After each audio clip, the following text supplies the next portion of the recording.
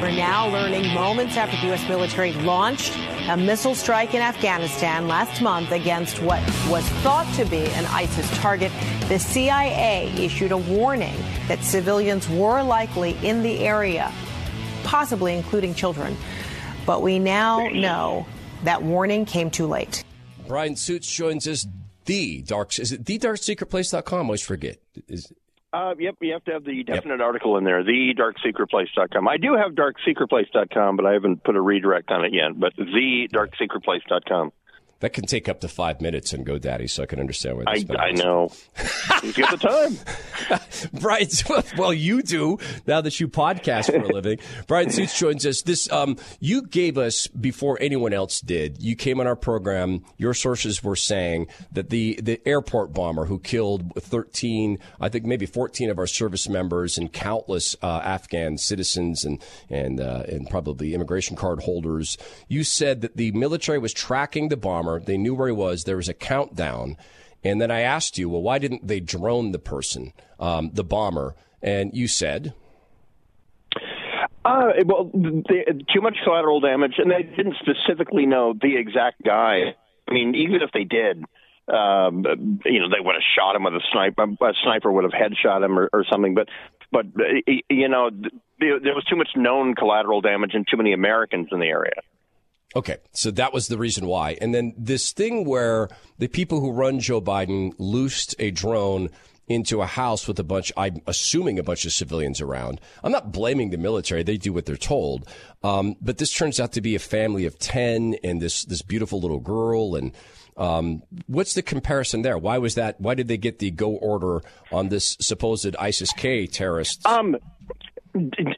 Having done targeting myself, I can only assume that early in the day they began on bad intelligence that in this one building, ISIS-K had a bomb cell, and a guy came out of the building and got in a white Camry with another guy, and then he loaded jugs of water into the trunk, and this is where.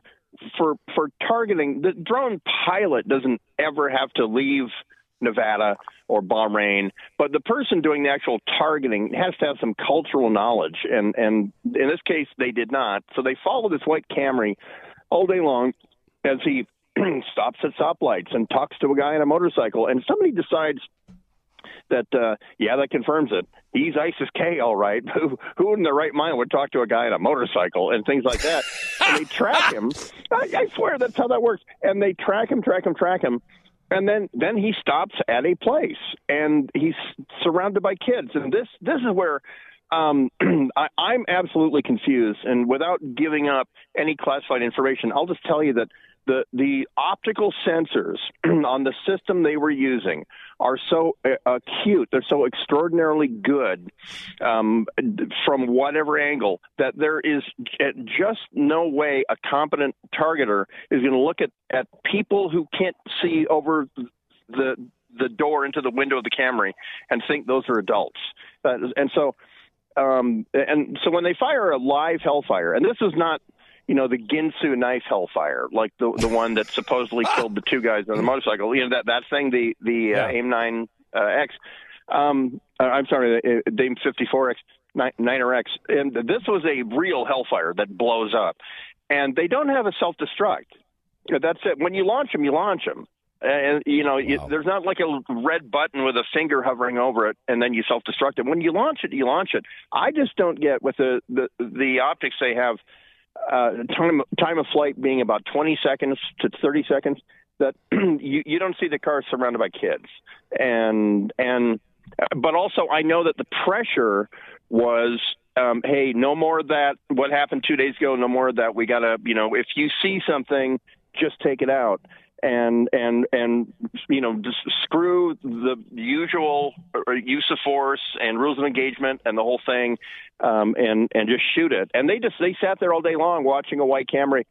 Every hour they watched it, they decided, yep, that's ISIS-K. He stopped for chicken. That's ISIS-K, all right. Okay. He bought a CD. And so it built up in their minds that we're onto something. We're going to get this guy. And also, you know, that it came from the White House that hey, we have to have revenge on this. We have to have revenge. Give me a kill.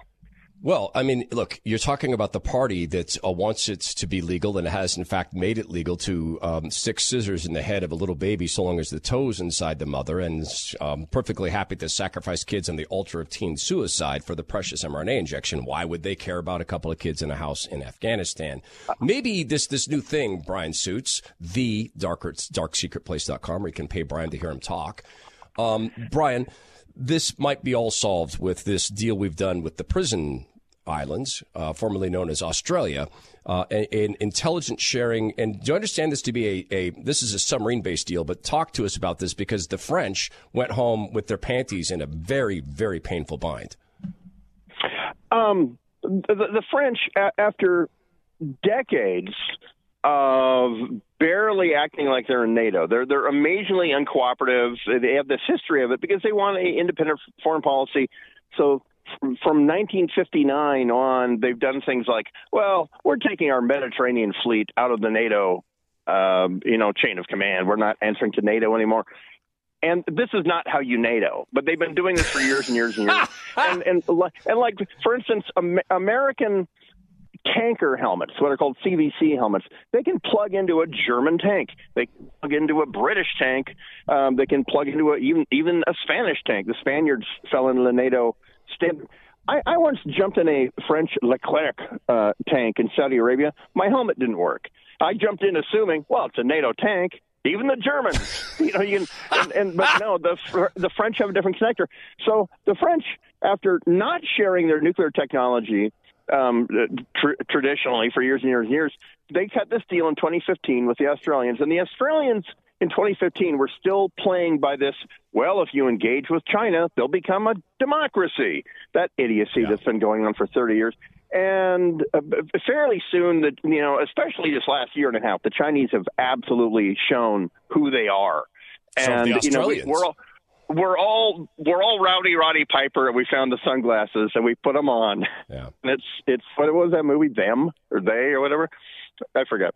And so the Australians have realized, well, we can't get non-nuclear. We need to be able to get into the South China Sea and linger for months and months and months.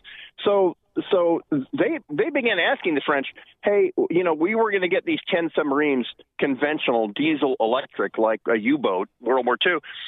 Can we get nuclear? And the French said, mon Dieu, no, we don't share our nuclear technology with anyone, especially people who gestate their babies in a pouch. No. And so the Australians kind of said, then the United States several years ago went to Australia and said, all the cool kids are nuclear. And so the Aussies very quietly, and the French are not revealing this because the government would fall in the whole thing. But the French said to the Australians, "Can we go ahead and get these like you have them, the Barracudas? Can we get them nuclear?"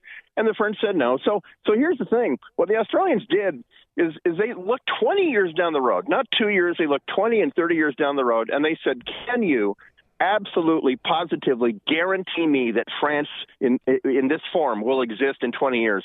And they can't. So you wouldn't want nuclear subs from that country anyway. So they said, okay, can we do that with the U.S.? And for people who don't know, the U.K.